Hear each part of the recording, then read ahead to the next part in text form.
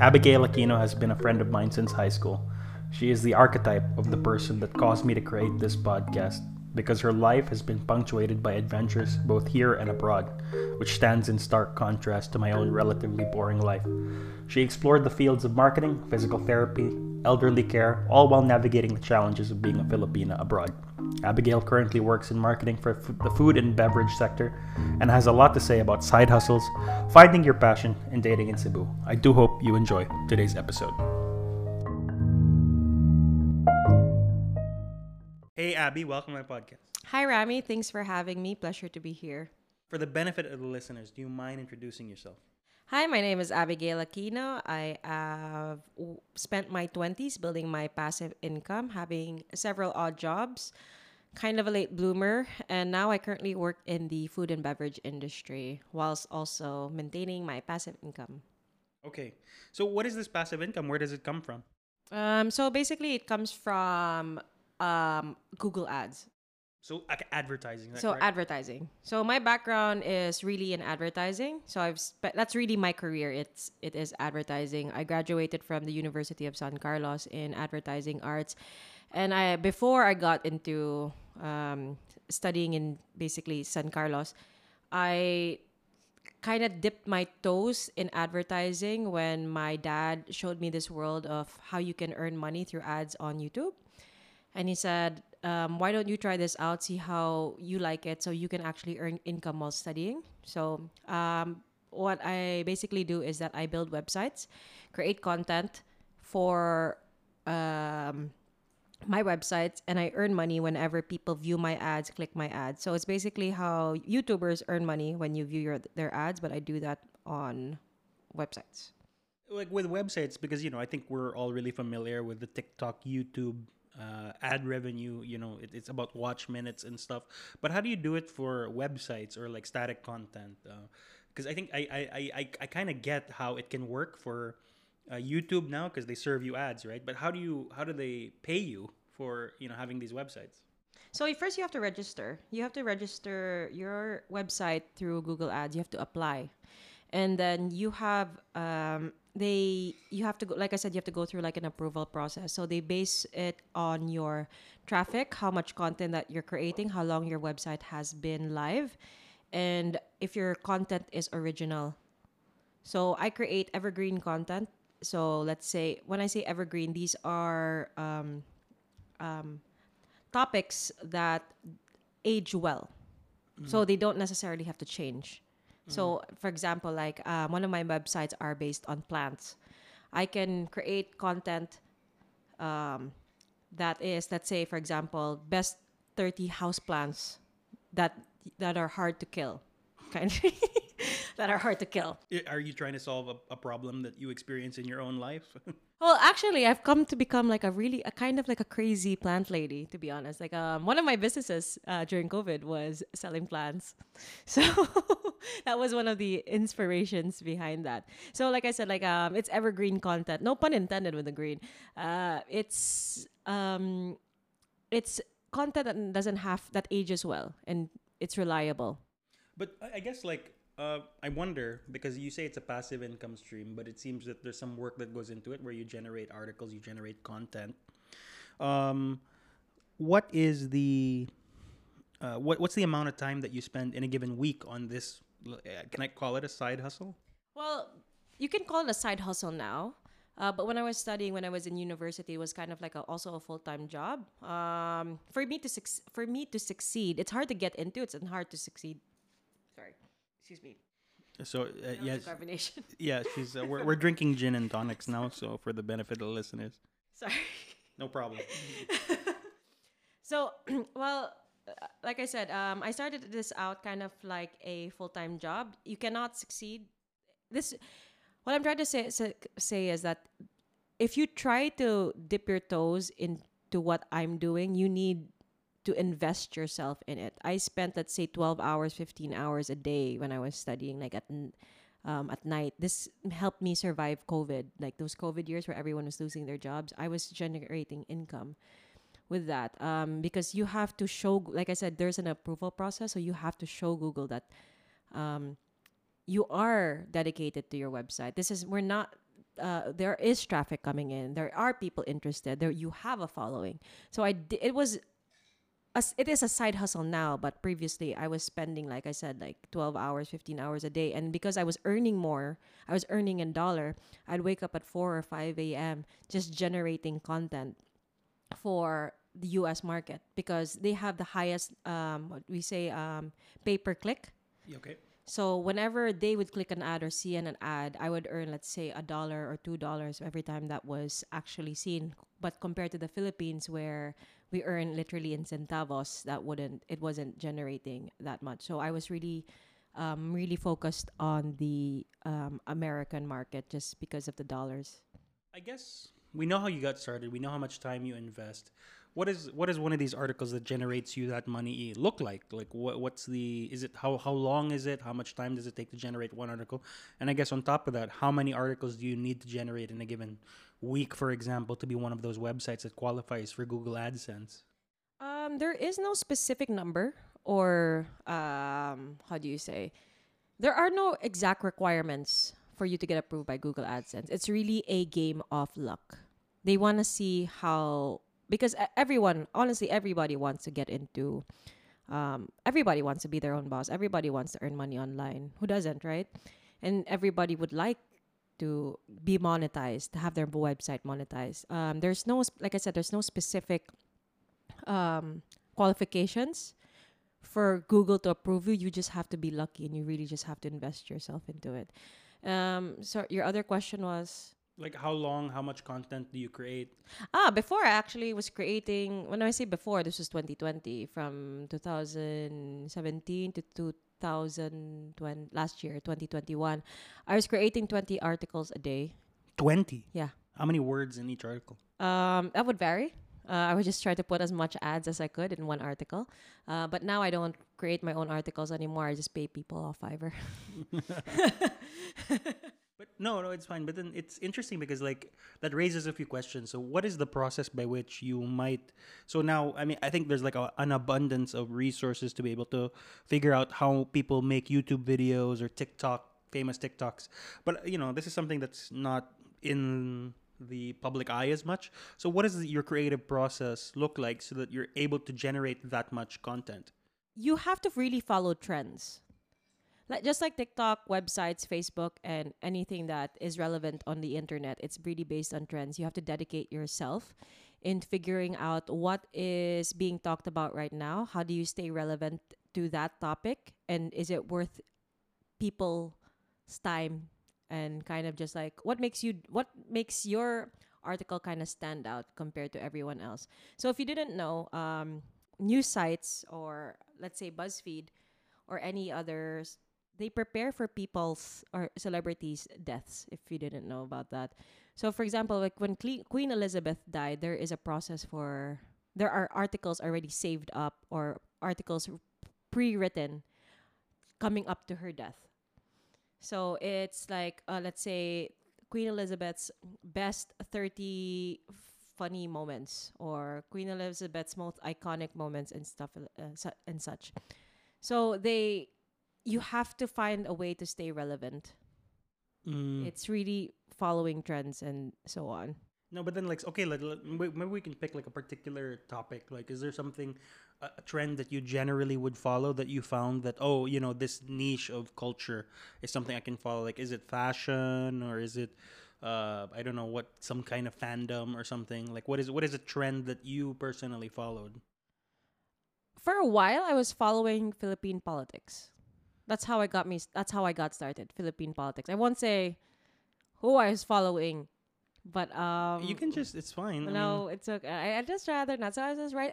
When I first started, like I said, I was writing about Philippine politics, but it wasn't evergreen. So I realized how much work I was putting in, and that was like the thing I really didn't want to do.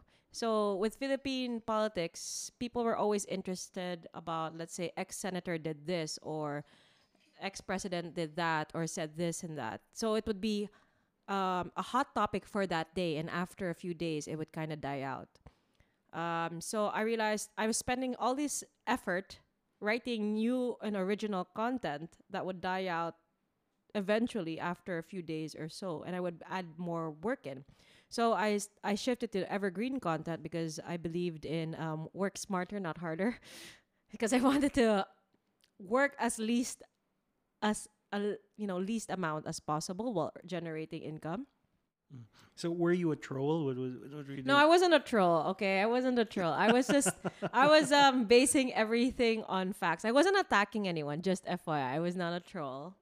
Okay, but she's looking at me I'm like not a troll. she's looking at me with daggers, and she's like, "Don't pursue this line of questioning." But I guess so. Let's just leave that to the side for a bit because it feels like a minefield. You wound up in advertising, but because I know you and I know the journey that you've been on, like, can you outline the process by which you eventually wound up in this advertising path? Because I don't think it was like you're terribly well accomplished for your age now, but it wasn't always like that. You were sort of trying different things. Can you please outline that process of finding what it was that you were actually good at? So, like I mentioned before, I was kind of like a late bloomer. I started out when I graduated high school here in Cebu.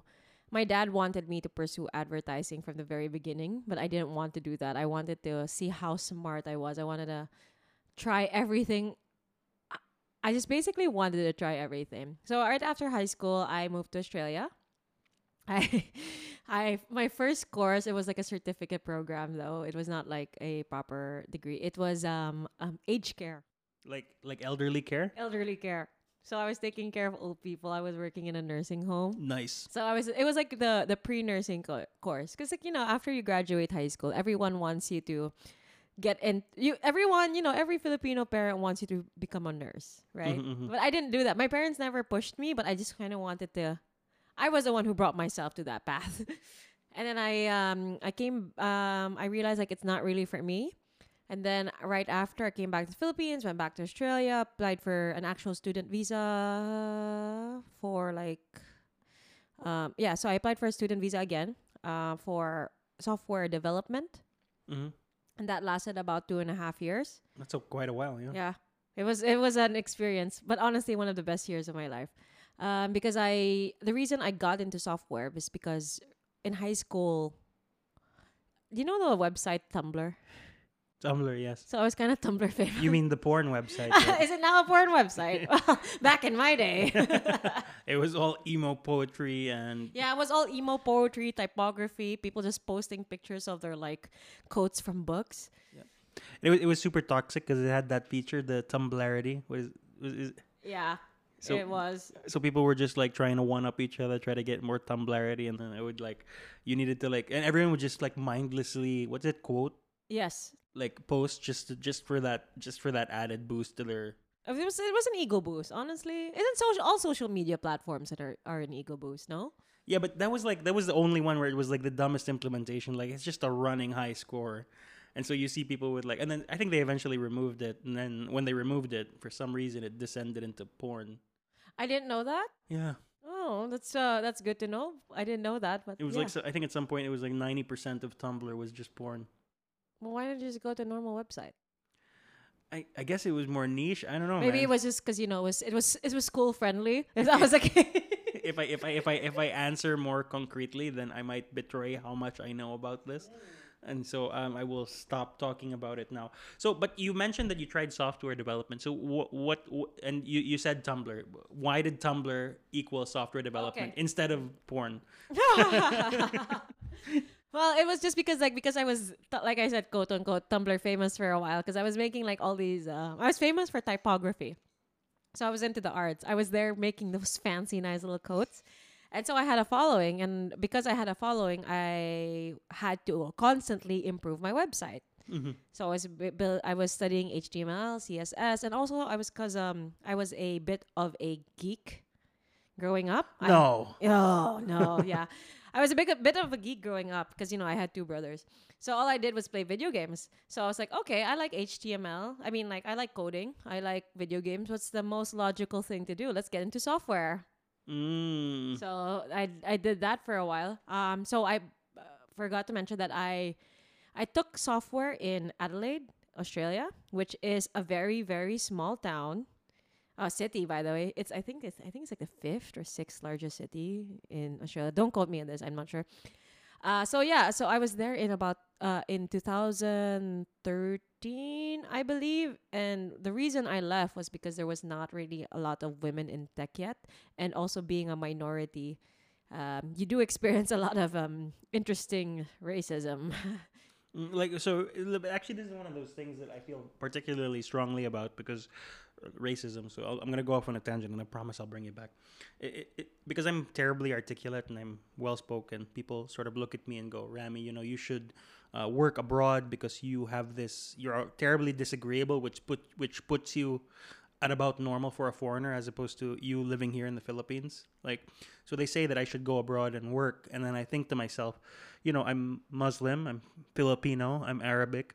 So I'm just like, I'm basically Fox News's worst nightmare, you know what I mean? So, and I'm thinking to myself, like, if I'm going to go to a different country and try to make it in that place, I'm going to be the victim of terrible, terrible racism. Yes. Yeah. So this is one of those things that I have a hard time articulating to Filipinos generally because they see that going abroad is just this ticket to opportunity and there's no one else. But then in my particular context with my name, I think I'd be hard pressed to do that in a Western country.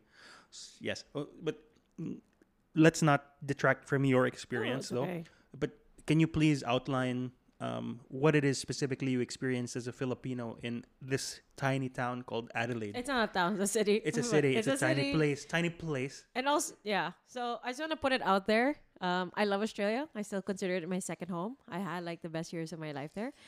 It's just like a few moments really of just racism. It just happens because if you ever go to Melbourne or Sydney, there's a lot of Asians there. But like as a Adelaide was a very small city where it didn't really exactly have that many it didn't have a lot of diversity yet. Now it's completely changed. So like I would just be walking down the street, and then I was dating an Australian then. And I remember I was walking down the street in the heart of the city, great place. It was near my uni as well. A guy just walks out, drives down on a ute, basically a pickup truck, and just yells out like, "Hey, how much you buy her for?" And the guy I was dating then, he was furious. But for me, it's as the person who actually received the hate, I was just like, it happens.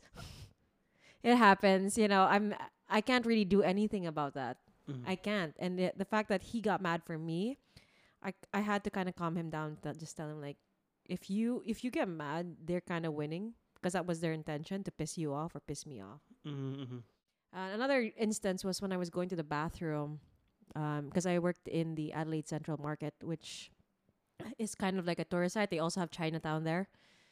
I was going to the toilet, and then a guy just comes up to me and tells me like, "Hey, go back to your country. Stop stealing our jobs." And I'm like, "Dude, I'm here to study. I'm not trying to steal anyone's job. I work in a bakery. I just bake bread." But on the whole, though, what was some of the things that were like? Those are some very clear examples of how life in Australia might not have been so rosy. What was it like as a Filipino, and what was it like? What are the positive experiences that you had? Because I'm pretty sure those far outnumber the instances of racism that you might have experienced. So for the positive experiences I've had there, it really because I lived in Adelaide, like I said, it's not all bad. Okay, it was just that one issue as well, and also being a woman in tech where it was a very male dominant field. It was harder to get a job.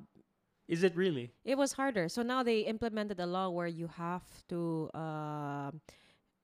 balance out the ratio as much as possible, especially in tech because it was very male dominated. So now some companies require a 50-50 ratio on women and men. Mm-hmm. So also it's very interesting too because like I meet a lot of people in men in tech and I hear them speak every time, but not my friends, but like other people I've met in tech. They always say like, we shouldn't. I hate working with women. We shouldn't have hired her just because she's a woman. I feel like they always tell me like we shouldn't be forced to hire someone just because of their gender. It's not our fault if they're incompetent and such this and that. And I'm like, this is why it's hard for women to get into tech. This is why women don't want to be in tech. It's completely different now because I was in San Francisco 2 years ago, and like I've met so many great women in that industry. But 10 or 12 years ago, it's not the same. Yeah. Yeah. No, but then I guess, it's one of those things that's really hard to slice because, like, uh, tech, I guess, is probably terribly consolidated because it's viewed largely as a male pursuit. But, like, if I can speak from my own experience, one thing that I'm particularly observant of, let's say, is that actually in the legal field, which is the field that I'm the most familiar with, there are actually more women. It's a strange thing. So you have all these large law firms in Metro Manila where all of the partners are men, and many of the senior associates or the junior associates are women. So, and of course, that's like that sounds like a cliche where it's like, oh, of course, the men would only hire women. Oh, No, yeah. no, but then actually. In the distribution in like law schools and stuff, it's skewed towards women, and I think weirdly women are more well suited for the legal profession because I think one of the misnomers or the misconceptions that people have is that it's an aggressive profession, or the misconceptions rather, not misnomers. It's one of those things where you actually have to persuade, and a feminine touch is much better for that particular action as opposed to a more masculine approach where you're trying to dictate to the person in front of you. So women definitely have the edge in litigation, I would say, because it's easier for them to, adopt the posture which women generally do, which is to be more agreeable, more pleasing, and that's something that men have a hard time doing. So, at least in the legal field, it's a very welcome development where there are many capable women who are not just in like reviewing contracts, but actually litigating. And it's one of those things that I think people don't often think of when they see the legal profession. But it's just interesting that tech is one of those things where it shouldn't be sexist because I think if you can make good code is good code regardless of who makes it. Yes. So why do you think it is that women, as opposed to, like, say, for example, legal industry, there's a definite uptick in the number of women. But why is it that in tech that women have a uphill battle? I didn't understand as well before until I talked to what you say, tech bros, a few tech bros. And whenever they complain about women, it's because like when men code, they see a straight line and they just have to code. Women, apparently, they see all the little details around. Mm-hmm. So, okay, sorry, to kind of phrase it better. When there's a project that you have to code, men just want to code to finish the project. Women see all the finer details around it, so which kind of delays the project once in a while. So we like see the finer details, little details, admin stuff, cost, everything else that a male generally, and I'm not sure, generally would like to just get the job done. They want to get from point A to point B. Well, women want to see what are the little things around point A, between point A and point B. So it's like a difference in paradigm. Yes. And it's I guess because it's harder for men who see point A to point B, quickest way forward, to visualize the way a woman might think about a problem. They just don't bother hiring women. Is that a correct appraisal? I'm sorry? So the reason why it's hard for women to get into tech is because men who think about point A to point B don't necessarily want to interface with different viewpoints that are more holistic. Or is that how you would put it? Because I'm just trying to synthesize. It could be a factor, but it's also just because like when you want, how do you say, it's like guys like hanging out with guys. You don't have to think about, like, women are also very Tribal. Not necessarily, we get offended a little bit easily. So like, guys, okay, I think a better way to put this was so a few days ago, Rami and I had a few beers. Mm-hmm. And I thought it was like a very interesting way of how men communicate. Because I told Rami that day, it's like, wow, I really look like shit today. And then Rami said, yeah, because your hair is up. And I was just like, wow, if I said that to a woman, she'd be like, oh, no, Abby, no, you look great. What are you talking about? But no, like, he went straight to the point. He's just like, nah, this is the problem. Like, here is the problem that is in front of you. I'm not going to sugarcoat anything. Mhm. So, there's like different ways of handling different situations. No, but another thing that happened that night was so funny. Was Nico, our friend Nico, who had who passed up a really good job opportunity and was cooking pizzas in that small bar that we were drinking in. The job opportunity he had was amazing. It's like 100,000 pesos, and he gets paid 100,000 pesos per month for the full year, and he only has to work 6 of those months, which was like a sweet deal in some incredibly posh and wonderful resort.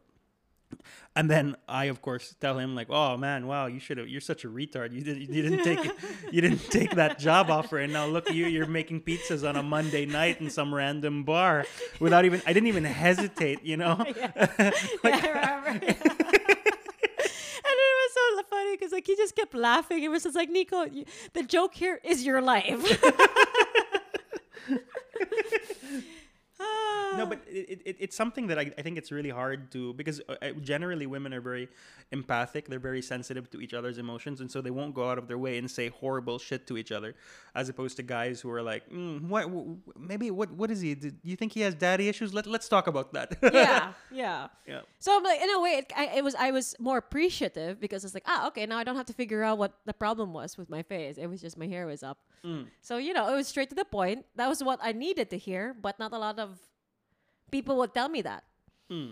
So if they would just be like, oh no, it's just like you look great no matter what you do. I'm like, no, dude, tell me what's wrong with me.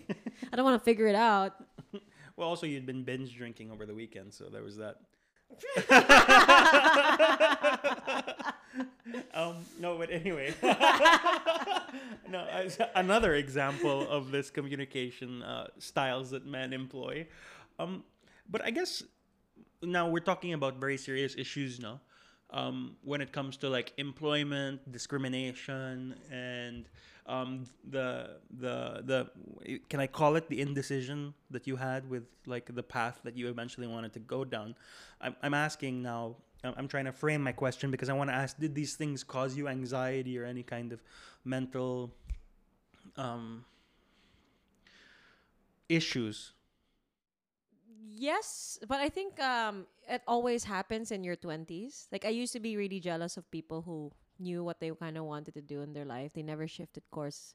So when I first graduated from high school, I got into elderly care, aged care, and then I got into software in Australia. And then I came back to the Philippines because my mom wanted me to, for another funny story, but that's for another day. And then I got into physical therapy in Cebu Doctors Whoa. for 2.5 years. And then I finally said like, okay, I'm going to do the course that my parents really believed that was fit for me, which is advertising. Mm-hmm. And the reason I didn't want to take it was because like I didn't know like what doors it could open for me. Because from the beginning of when I was 18 and let's say 26 or so, I wanted to just get into whatever path earned me the most money. And I realized it's just not worth it, honestly. The PT just caused me depression and anxiety. Not because like I wasn't smart enough. It was just because like you sacrifice a lot of your life For other people. and just for studying, and that was really not my personality. In software, it caused me a lot of insecurity. Like I needed this I wanted to have this feeling of acceptance. But the people, like my classmates in software, oh my God, those guys are one of the nicest people I've ever met. They're like my brothers. So I think throughout your 20s, everyone goes through this stage of anxiety and insecurity. But it took me a while to kind of figure this out. So I went through so many different types of fields to finally understand that advertising is really my path. And then I kind of tried out the beverage industry, which was wine and now beer. This is not a field like I expected myself to be in, but I wanted to see like what it is I excel in, what gives me joy, what gives me, what am I good at? So, what is it about the food and beverage industry that interested you in the first place? Well, I drank a lot. well, well, I've always been very passionate about. When I was living in Australia, I worked in a bakery. That was one of my first jobs. I worked in my aunt's bakery because my grandma was in Australia, and I thought it was pretty cool. I thought I could survive, and then I shifted from a bakery to sushi. Mm-hmm. I was working in a sushi train. You know those little trains, like those restaurants that have like those conveyor belts. So we call those sushi trains. And then I worked in a deli. So I was like, okay, I have some experience in food and beverage. And I was given this great opportunity to enter into the world of wine. So I tried it out and I loved it. I honestly really loved it. Yeah, so I just loved it and I saw my potential there. Selling a physical product, maybe. Yeah, just not selling the physical product. It was actually the social aspect. Well, maybe can you expand a little bit on like what is it like to be dealing in wine or beer? So with the world of wine, it's a very sophisticated, Blue-blooded. very. It was very. It was a very first sight. It's very sophisticated, but the more I kind of like delved into it, I realized like it's such a beautiful beverage. But a lot of people were intimidated by it. So my job was to initially it was really just to like manage a store, and then I started realizing like, okay, this is really all about in a way social. It's very social because you get to meet so many different types of people, so many different like just different characters, and see like, okay, this is one world I didn't know about. And because wine is appealing to so many different types of groups, you meet different types of personalities constantly. So it made me realize how social I was because I had really severe anxiety. I realized that I am introverted, but once I'm out there, I wouldn't say I am like a social butterfly, but like I am in a zone. So my insecurity of always being shy and introverted was completely expelled once I finally realized, okay, I'm good at talking to people. I'm good at educating people about wine. And that was one of the other things that I really liked about the wine industry was that because in Cebu, it was very untouched, that I had people come up to me and tell me like, hey, Abby, like, I remember your class or your seminar that you did on wine. Like, it made me really want to explore this whole new world. Like, there would be people who tell Alcoholism. Alcoholism, put the light in alcoholism. Yeah, so like, yeah, it made me it just made me realize like, I thought I was good in advertising, but I'm also good in beverage. So like I said, I really just I spent my 20s just trying to figure out what I was good at. And then I became less insecure. I became less anxious because I became more confident with myself. Because, I don't know, that's how the reason I stayed in the beverage industry was because I believe I'm good at it. But it's one of those things where, it's terribly impressive that you were able to sort of go on this journey, right? So like just this is just me hitting back with my own experience. When I was young, I really had this thing about I was deathly afraid of failure because it was something that my mother had inculcated in me. Not so much that, she made me scared of life, scared of living it, and she just said that, you try your best. And if you can avoid failing, then do your best to avoid that. So what I did was I went to a really difficult school and I took a 4-year course in business because that was something my mother wanted me to do. And then I went and I wanted to do something else difficult, right? Because my definition of success was doing difficult things. And so what I would wound up doing was I went to law school, and only recently have I been able to articulate for myself why it is I did that. It's because it was difficult. And I think part of that was that I wanted to sort of live up to my own expectations of myself. And I would not permit myself the opportunity to experiment or to try new things because I had this image in my mind of who I wanted to be eventually, and that was a lawyer. And I had those experiences where I came close to not making it.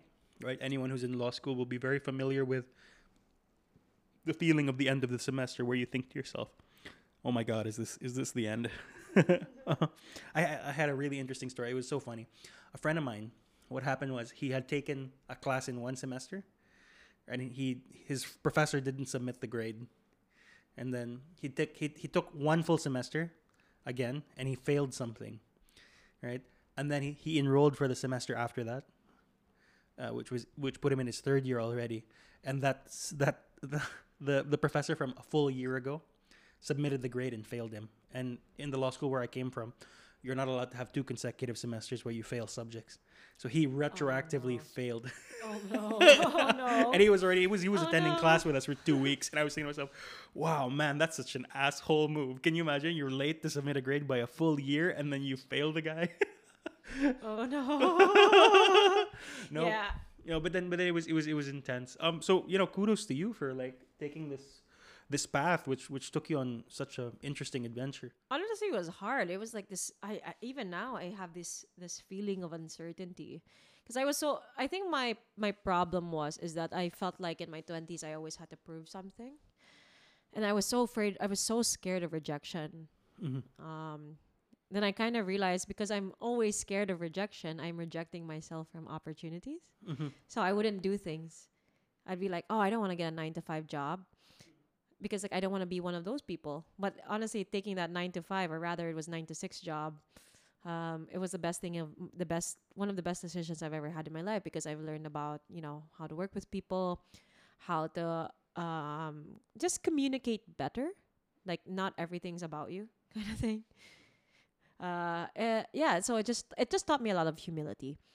But like, just kind of going back to what you said, it was because I wasn't. You had a path of what you wanted to be. I had a path of what I didn't know what I wanted to be. Until now, I don't really know what I want to do. I have this. It was just me trying to figure out: am I happy with myself? Can I imagine myself doing this? That's why I tried like all these different things to see if like, is this something I want to pursue? Well, I guess so. Throughout your life, you've confronted different challenges, and I assume because of the different things that you put yourself towards, the different things that you tried to take up as a discipline, from like the medical field to software development to eventually advertising, which you would land on. I can imagine there was a lot of stress, that there was a lot of difficulty. How did you cope with the times when you might have been really far away from home, when you were in Australia? And I assume that there were difficult times where you sort of doubted yourself, and I'm just wondering if there were any techniques that you might have used to help get you through those difficult times. Yeah, it's called drinking. No, I'm joking. Never. I'm joking. Travel really helped me a lot. I think that's one thing that really molded me. I was very fortunate that my parents. I was a bad student, honestly, because I was always absent from class. My parents were just kind of like, any opportunity they could get, we'd go on a holiday. I got my first passport when I was 1. So it was really just travel, and the thought that the thought that like it'll be okay if I give myself like this short-term goal, in a way, something to look forward to. So I had this I don't know if you say it's a bad habit, but I was like really good at skipping, like planning my absences.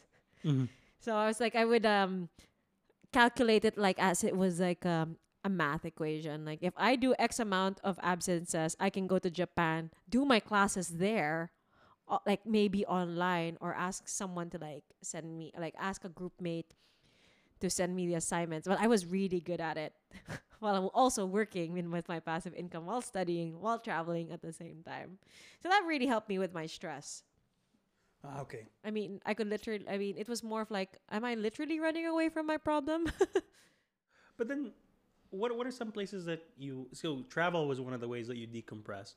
What were some places that you particularly enjoyed? What are some of your favorite places to go? Myanmar. Really? Myanmar.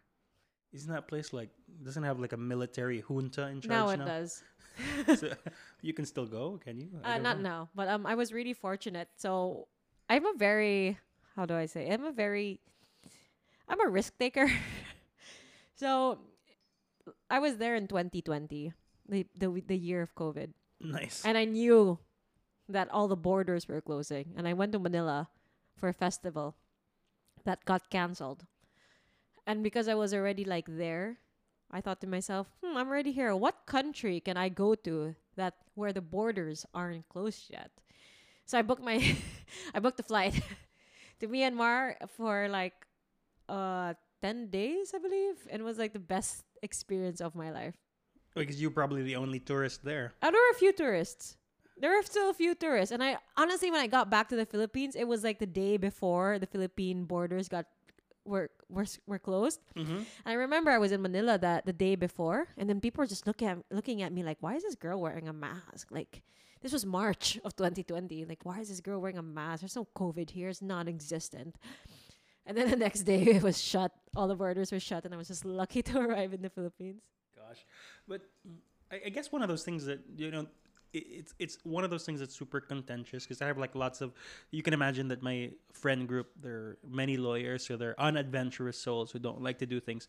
Why is it that travel sort of draws you in? Why is it that it sucks you in as opposed to other things? So I have friends, for example, they like to go to the shooting range on the weekends. They like to drink with friends on Fridays. I'm not saying you don't, but I'm saying like travel is one of those things that actually really if you want to do it right, you want to do it well, you have to invest a little bit of mental energy and it requires you to plan out well in advance when you actually want to go. So why is it that travel is something that you find an affinity with? Because the uncertainty excites me. Okay. It's because like you can go to a country thinking you know everything about it, then you realize when you get there you don't. Mm-hmm. So I enjoy the planning. I have this thing where on my birthday I try to travel alone as it's a tradition that I do. Because I used to be those girls who were always excited about their birthday and I wanted to do something big. But I realized like people don't exactly have the same time or energy, or they don't just care. They don't care. So I did this thing where I just started on my birthday I travel by myself and I go somewhere by myself because it becomes more personal. It's my journey with myself.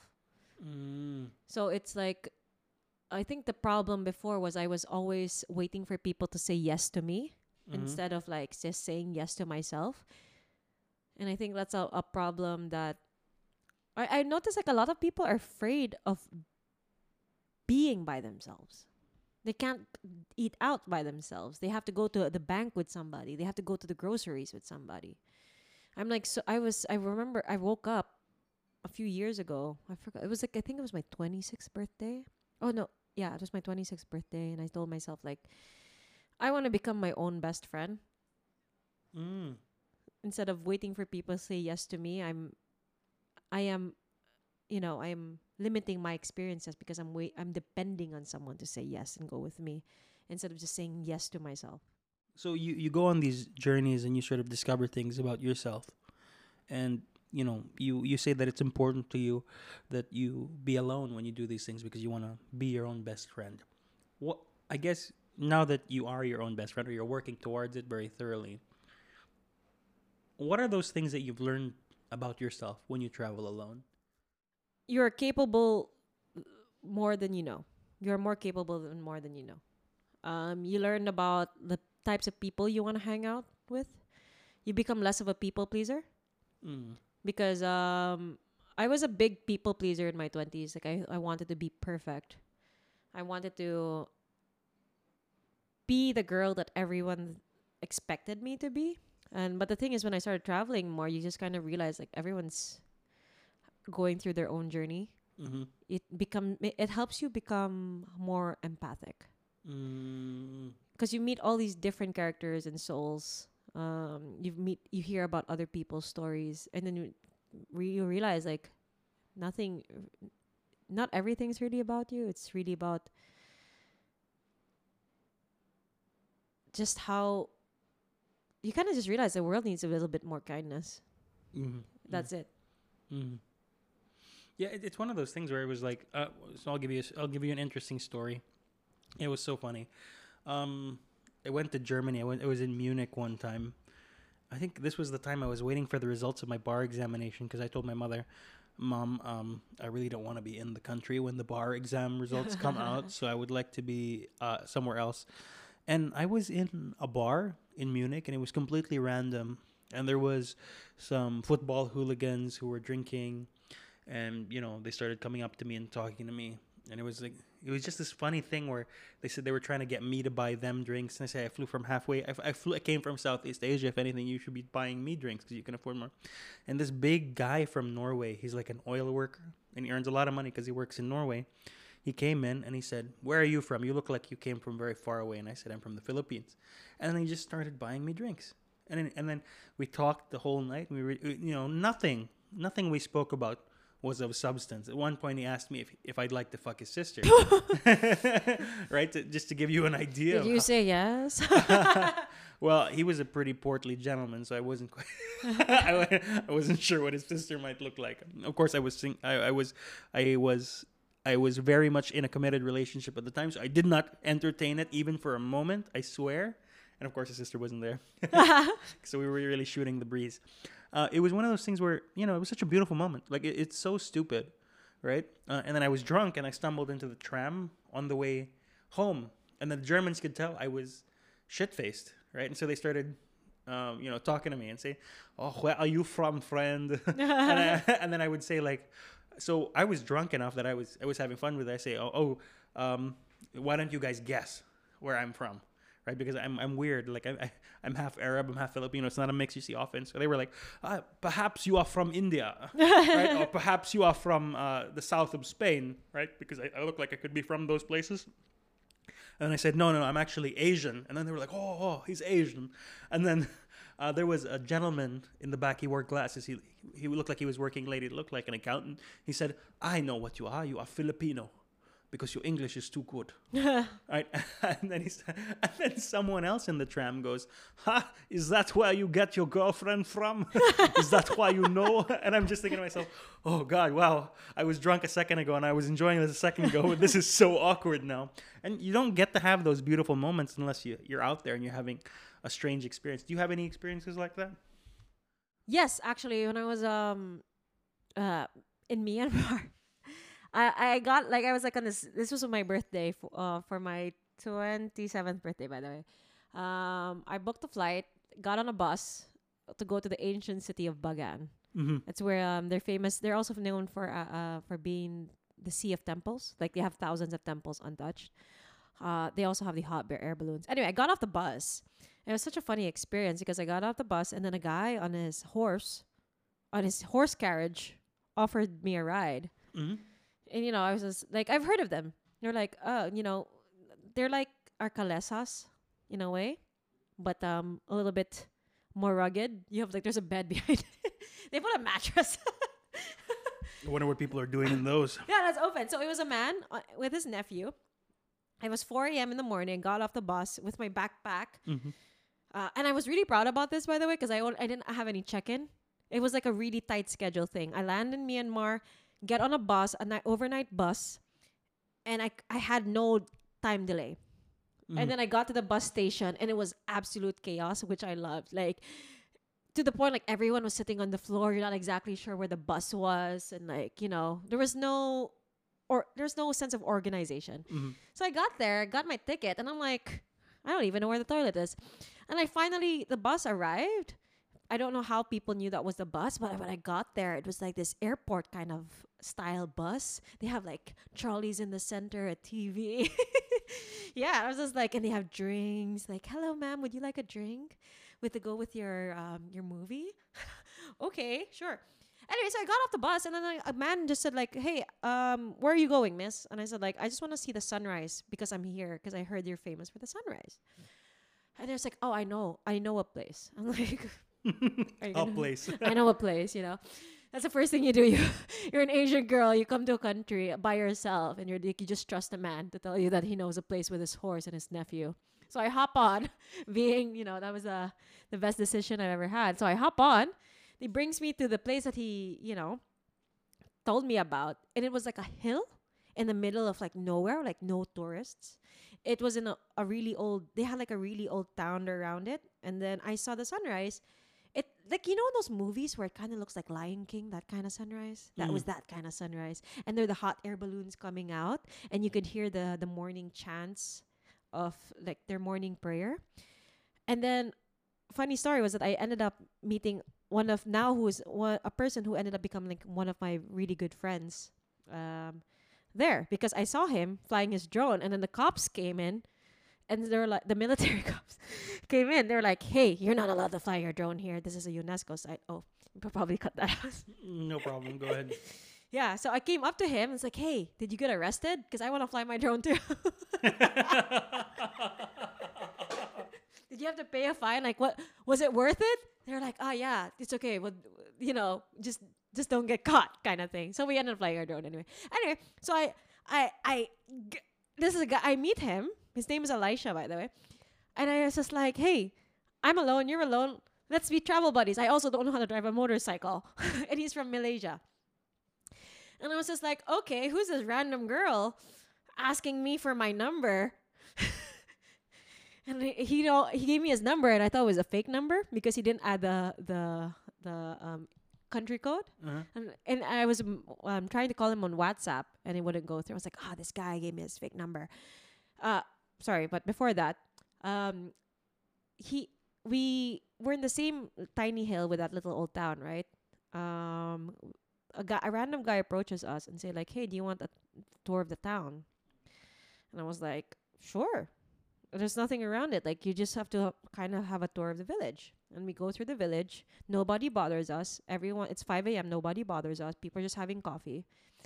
And then the guy tells us like, this is the oldest lady in the village. And by the way, it was just a window and she was in her kitchen. And then she was sitting smoking a cigar. And the guy's like, this is the oldest lady in the village. She's 48. She was actually like 75 or 80. Okay. And then she comes up to me and she was like telling the guy who was like trying to translate, like, "Hey, she's inviting you to smoke cigars with her. And she wants to make you tea." And I'm like, "Hell yeah, I'll smoke cigars with the oldest lady in the village." Well, she's in her kitchen. By the way, I have a photo of this. She's literally like just like on the floor sitting down just smoking cigars, and her daughter's there cooking breakfast and this and that. Yeah, so she makes us tea, and then we just smoke cigars at 6 a.m. and then we just talk about like Myanmar, like what's there to do and this and that. And I just thought it was a really cool experience. It's one of those things though, like just the difference in perspective is something that really wakes you up. With me, one of the things that happens to me, this isn't in the context of travel, but I think it's really good for illustrating the point. A lot of the times I'll be driving in like a very remote countryside, sometimes for business or for personal reasons. I take my car, I get in Roro, I go to Roro, not a Roro. That's a Barok way. That's the Konyo way of saying it. We go to another island. We're driving by a lot of farmland, and you always see in farmland there's these small clumps of villages where maybe there's like 8 or 10 houses. And I always look out my window and I say to myself, "Wow, can you imagine what it must be like to live there? It must be terribly boring," right? And that's a thought that I often have occur to me very often. And my mother was with me on one of those trips, and I verbalized it. I told her, "Oh, look," just pointing at a random small collection of huts in the middle of a agricultural field, and said, "Oh, mother, don't you think it must be boring to live in one of those places?" And without missing a beat, my mother says, "Those people are probably happier than you are, Rami." Yes. Yeah. And then it's just like, "Oh, Mom, that's too much truth. It's 8 a.m. in the morning, please." Yeah. Honestly, I'll bring up a story that's kind of a similar experience. But like, I remember something about like, there are people who have Christmas season's at the season where everyone's kind of happy, but there are also people who are also really sad. Because you can have everything, you can have money, but there are always people who are happier to have less. Yeah. So kind of like a similar story to what happened to me. I was in Bantayan. I think it was Bantayan. We were going on like this little island hopping trip, and then I asked the guy like, "We want to eat fresh seafood, like the best seafood. Just bring us anywhere. We don't care. Like, give us the best seafood." And he was like, "Okay, I got you." And then he brings us to this little, like literally a small fisherman island, not like a village, a small fisherman island. And we go down. We're like, "Wow, there's nobody here. It's literally just fishing boats everywhere." And then he brings us to his house. He brings us to his house, sets up a table in like this in the middle, like outside his house. And his wife starts cooking us like the freshest seafood I've ever had in the Philippines, because we were in a fisherman's village, in a fisherman's house. They set up a table for us. They even like have those a tablecloth, and then the rice was really cooked from like with firewood pa, and and it was like so fresh and was so humbling. They It was like this real sense of true Filipino hospitality that this man just brought us to his house to eat, because he knew that was the freshest seafood. And we paid like, oh my god, we only paid like 200 pesos per person for a huge fish and an octopus, but we gave him more obviously. But like I was like, wow, that's really amazing. I don't know, I just thought like those are like those authentic experiences. And also one more other story like that's kind of remembered from traveling was one of my random trips was in Boracay. And then because I was kind of hostel hopping. I had this phase in your 20s, you want to go through hostels. So I met like the most incredible and most interesting people, and that people turn into friends with like lifetime connection. We still keep in contact. And then because I met this one guy in Boracay, it became like this butterfly effect. Because I met this one guy in Boracay, he invited me to his graduation trip in Palawan, which by the way happened like 5 years after we met. Next thing I know, we're like sailing through the seas of Palawan for like days. We rent out an entire island.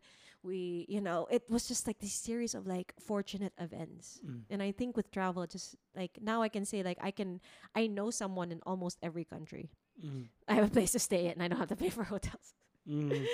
Kind of thing. But it's like it's if you have a struggle with your ego, you should travel because it humbles you. I'll share one more story because we could go down this rabbit hole of just continuously sharing I think stuff. it should just be a separate episode. No, but then there was this really one experience I had. I think I was 17 years old. I went to Macau, so it's not like a very touristy location. And I wasn't there for travel. I was there for a trade show. So my family were engaged in export, and so trade shows are where you sit in a very sterile hall for 5 days, hoping someone will come and buy your products. And you don't go out because you're there from 8 in the morning until 6 in the evening. So you don't really have time to go do anything. If you do, you're just catching dinner before you head back to the hotel. And so I think it was the third or the fourth day, and I was there with with another employee of our business. And we just started walking outside the hotel, and we saw some Filipinas at a convenience store, and we sat down and we started talking to them. And it was the strangest thing because I knew they were prostitutes, right? You could tell they had the garb. They had been identified that way, and we just started talking to them, and it was honestly one of the nicest interactions I've ever had. Right, where it's just it's just a group of people trying to get to know each other better, and it was punctuated by the very surreal experience of BMWs and Mercedes Benz pulling up every now and then and trying to wave the women over, right? And so they were actually foregoing the Johns who were passing by. They were saying no, they would just wave them away, and I realized that it was because they enjoyed the conversation. They were there to work. They were on the clock, right? But we were sitting there and we were just telling them about what the Philippines is like, because we just happened to be from the same portion of the Philippines. We were all from Cebu or the Visayas, and so we would just tell them stories about like where it's like where we were specifically from, and they would tell us how they wound up in Macau and these kinds of things. I won't go into details, of course. And it was just a nice, genuine human experience that I don't think I would have gotten if I didn't at least venture out a little over 2 kilometers away from our hotel. Yes. Yeah. But I guess before we go again on that tangent of like travel stories, what's it like as a single 29-year-old lady in Cebu? Go on. No, there. Just explain. Just expound, because. Wait, I don't know. You said 29-year-old. What could it be? I don't know what your question is. Oh, yes, of course. What is it like to date as a 29-year-old single lady in Cebu? Terrible. What's it? Okay, go ahead. Okay, Expound. oh my god. So I recently I'm been on this journey of dating. Not like I'm not like a serial dater. I'm quite picky. I've been on, I think this year I've been on 1.5 dates. When I say half, because it was just a drink. And then I left. So I don't know if that's a date. It's called kicking the nuts for the guy. Yeah. So it was 1.5. Yeah. So anyway, I realized like I gave this a bit of a thought. One of the reasons that it's hard is that because of my personality type, I'm not exactly your. Pliant. I'm not exactly the most submissive lady in the world. Really? Yeah. No. No. And then I realized like a lot of guys come here, especially like let's say foreigners or locals, they just want like a lady who can, they're looking for a wife for their kids. It's not necessarily a bad thing. But I am a very independent woman when it comes, like I don't, how do I say? I don't need you to buy me anything because I can buy that myself. I don't need to drive me around because I can drive myself around. So, there's not exactly much need. You're not a passenger princess. Oh my God. I had a date last week and I was explaining like, oh, I'm finally a passenger princess for once in my life. And then he asked me, what's a passenger princess? Yes, I want to be a passenger princess once. Okay. Once. But I still want, okay. Okay. Not gonna lie, I would like to be drove around once in a while. So yeah, it because I have so much. I wouldn't say I'm looking for a perfect man. I have limited options. So I'm a very confident woman, and I meet a lot of insecure men.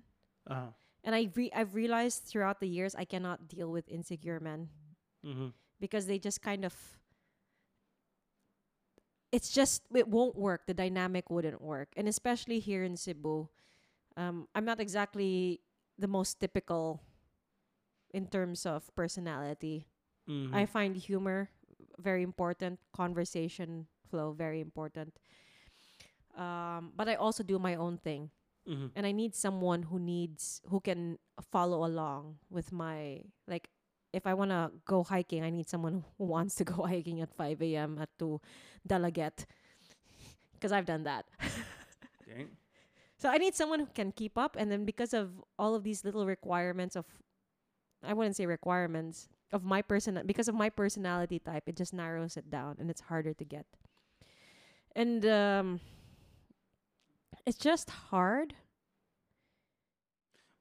If I could ask though, like just to clarify, because insecurity is such a broad word. I hope I don't derail your train of thought. What are some ways that men have expressed to you or communicated to you that they're insecure about their status of dating or being in a relationship with you? I've had men like I had crushes on. I remember I had crushes on in my early 20s. They said they didn't want to ask me out because I looked too expensive. Well, yeah, but that's not one insecurity. But it was more of like they just didn't want to try to ask me out. It was funny.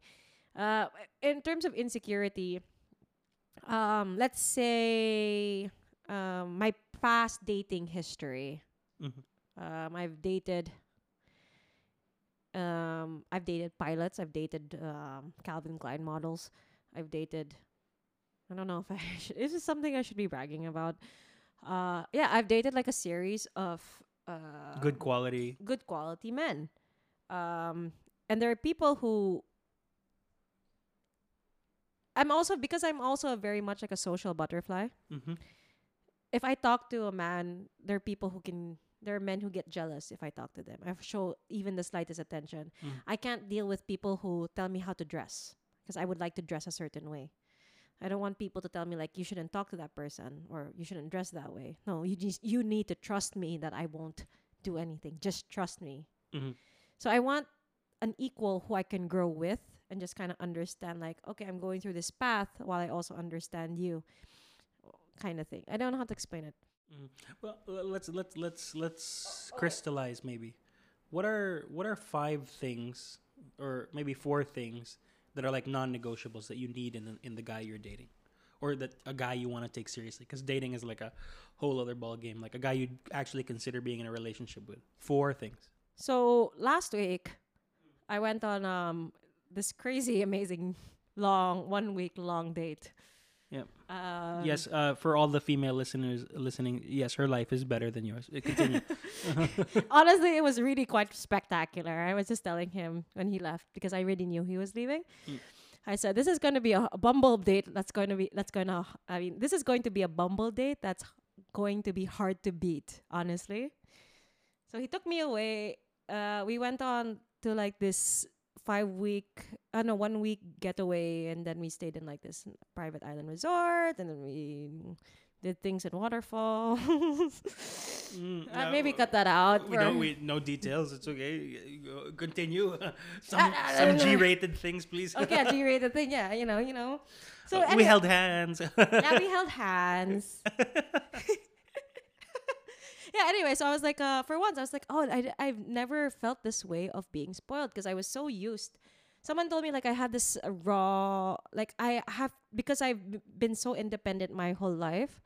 Someone mentioned this to me that because I'm a very independent woman, I have to provide my own masculine energy in my life. Okay. And because I provide my own masculine energy, it's hard for I have to find someone who can dominate that. Someone who's very masculine. Very masculine in a sense. So I finally found that person. Like I finally found a person like though I knew he was leaving, this was just really a dream getaway, like a dream week.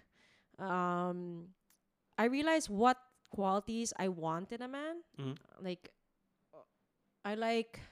for me communication is very important. Seeing eye to eye. One of the little details that I really enjoyed was like all we did was just hold hands and read our books on the beach and just were everywhere. Like, I don't know. I just thought I was like, I just want a man who I can read books with. Another one would be, okay, sorry, circle back. What are the qualities? 4 qualities, right? Yeah. Communication. Same. Interests. No, not the same interest. Same love languages. Okay. Third is that I know that they would like to improve themselves as well. So it's like self-care. So they know that I have my issues, he has his issues, and let's build that together. Let's work on this together. So it's this sense of partnership, really. And the fourth one would be, I'd say sense of adventure. Sense of adventure is very important to me. Sense of adventure and independence. Because presumably because you're terribly independent, you want a guy who can live a life apart from you. Absolutely. Yeah, it was my first year English teacher, first semester in college. He said, I broke up with a guy because he said he couldn't live without me, and I said and she said it's hard enough living my own life. Why should I be accountable for you too? Yes. And then she found someone who she fell in love with, and that became her husband. They've been together like 30 something years.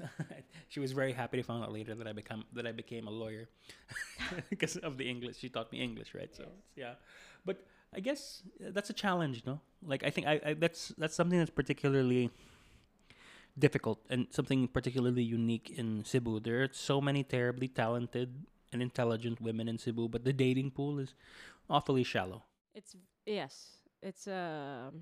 very shallow. It's very small. You say there's plenty of fish in the sea, but it's a bunch of guppies. Yes. What are some ways for you that have worked to maybe find quality men? I guess leave the country. It's that hopeless, huh? I'm not kidding.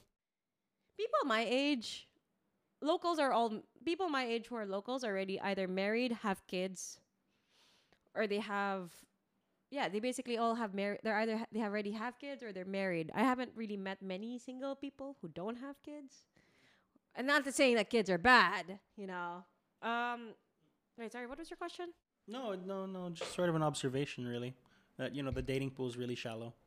Well, the dating pool here is really shallow just because, like, a lot of people who come here, or when I say come here, I'd say foreigners, they're here on this dream holiday getaway where they can find a woman who can do whatever they please. Very. Oh my god, I was on Bumble today. Oh my god, it was terrible. I was picked a fight with a man. Uh, the audacity of men. I'm joking. Oh yeah, so like I was reading one profile today. It was just like, I want a woman who can. I'm looking for a wife who can make good coffee, cook, make decent conversation, and clean very well. I took a screenshot of it, by the way, and I was just like, is this really where a dating pool has become?